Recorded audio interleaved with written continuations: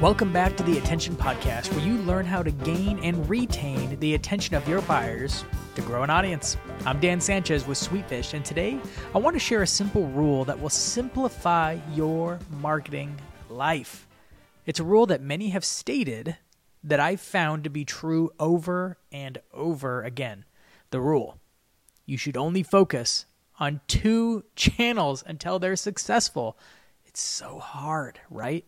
In this episode, I want to break down why that is, which 2 to focus on, and how to deal with the rest. So let's start with why. It's all about focus. In the B2B Growth Show, we surveyed, and when I say surveyed, I mean like interviewed, face-to-face interviewed 100 B2B marketing leaders. And one of the questions we asked was, what's the biggest struggle you and your team are facing this quarter? Overwhelmingly, the biggest struggle across marketing teams was a lack of focus. And they all said it different ways. Some of them talked about not having enough resources. Some of them talked about not having enough time, not enough talent, trying to accomplish too much, lack of clarity, prioritization.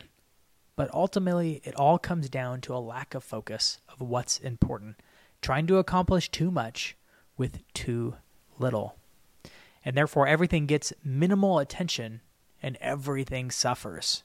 The truth is, growing an audience takes an extreme amount of focused work. You cannot be successful only going in 50%. Even 80% can be difficult to get results with a specific channel.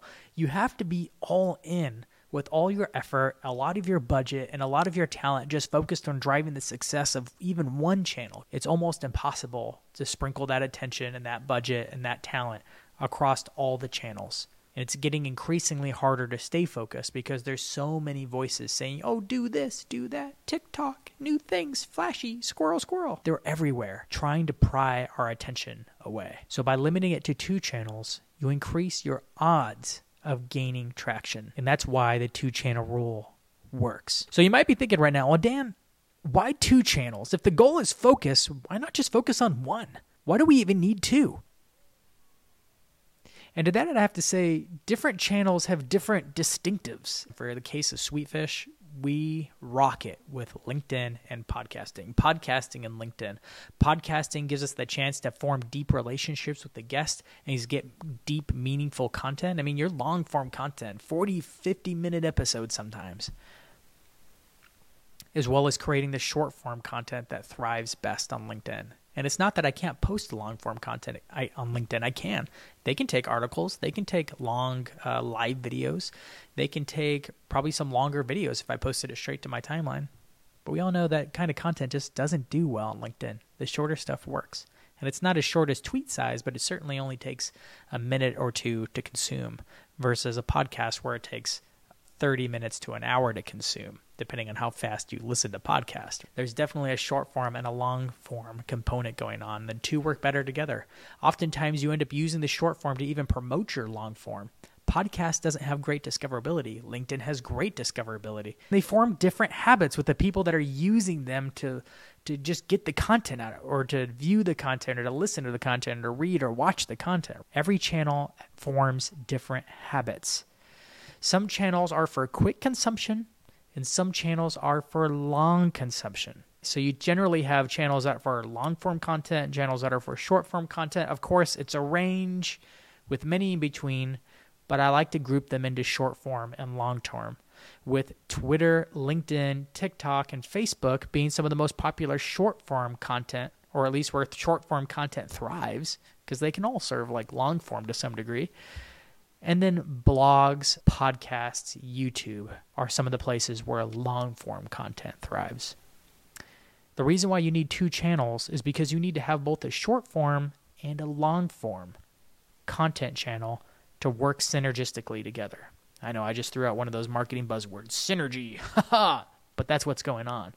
If you use one with the other, you get more out of both. So let's go into which one should you choose. There's so many options. Which should be your short form and which should be your long form? And to that, I want you to consider these 4 questions to kind of narrow down which ones are best for you. So here's the questions. 1, where does your audience spend their time? This is by far the most important question because it trumps all the other questions. All the other questions could come up with different answers. It doesn't matter. As a marketer, you got to go where the attention of your audience is. And if they're on Twitter, then you better hammer Twitter. Chances are, though, your audience could be across a couple different channels because they're on different ones. Here's the second question to bring more clarity. Which channels have the most traction already? Because if you already have traction on the channel and it's one of the many places your audience spends a lot of time on, then just keep doing that. You already have some success. It's easier to keep that ball rolling than to go start something new. Question number 3 is which channels align better with your internal competencies? The makeup of your team might be different than what is needed for certain channels. You might have a team of great writers, so YouTube might not be the greatest channel to get started. You might have an awesome videographer on staff, so doing a blog might not be the best suited. Where do your competencies lie? Stick with those. And then 4, which 2 are the most interesting to you? If you can't answer based on one of the 3 and all is even, then just pick the 2 that your team is the most excited to go hit. Because honestly, that enthusiasm will carry you through the dry spots of trying to build either or both of them. If you're in the B2B marketing space, the 2 that I find get the best bang for your buck is LinkedIn and podcasting. But I could make an argument if you're really strong with video that Twitter and YouTube would go well too. TikTok and YouTube go well together for obvious reasons. What do you do with the rest of the channels? Because they matter too. And I still recommend setting up shop on every channel that comes out. You know, there's always going to be a new thing, and you don't know if that new thing's going to be something you want in the future. So go set up an account, grab your permalink, grab your URL, upload your photo, and then just don't post anything to it. You don't need to link it to your website, but keep a record of all these channels you have somewhere so that if you do need it, it's there, it's ready. No one else has stolen your domain name or your URL yet. Those little vanity URLs, they're so important later on. Something I do like to do, other than just setting it up, is automating it. I noticed some very popular marketers, Seth Godin in particular, just automatically post every single blog post he writes to Twitter. And he says it even in the bio, hey, these are just automatically posted for my blog post. But if Twitter is the way you like to find out about my new blogs, so be it. And you know what? It's honest, it's transparent, and some people do like to find out about it via Twitter. So why not? There's nothing wrong with automating to social. Just know that the returns on those social channels are going to be very minimal. But not a bad thing. It's actually a service to those who want to get the content dripped that way. But just be transparent that you're auto-posting to these channels and all is well. So I like to auto-post to most channels. Of course, my 2 is LinkedIn and podcasting, where I'm not auto-posting to. I'm writing everything from scratch and responding to all the comments. So lastly, how do you know when you're ready to graduate from the 2 to 3? Well, how well are you doing with the 2? Are you getting the results with the 2? Are you driving revenue? Are people showing up in your sales pipeline saying, I found out about you through this channel or through this channel? And has it been going for a while? Do you have a rhythm for posting there that can continue to execute at that rhythm while you spin up the new channel? If you have success, if you're getting sales from it, and there's a rhythm to it, a process, someone dedicated to making sure this channel's a success or both channels a success, and you could start putting new resources to the 3rd channel and only the 3rd channel, then go ahead and activate the 3rd channel. But only after you've gotten measurable success that you are happy with.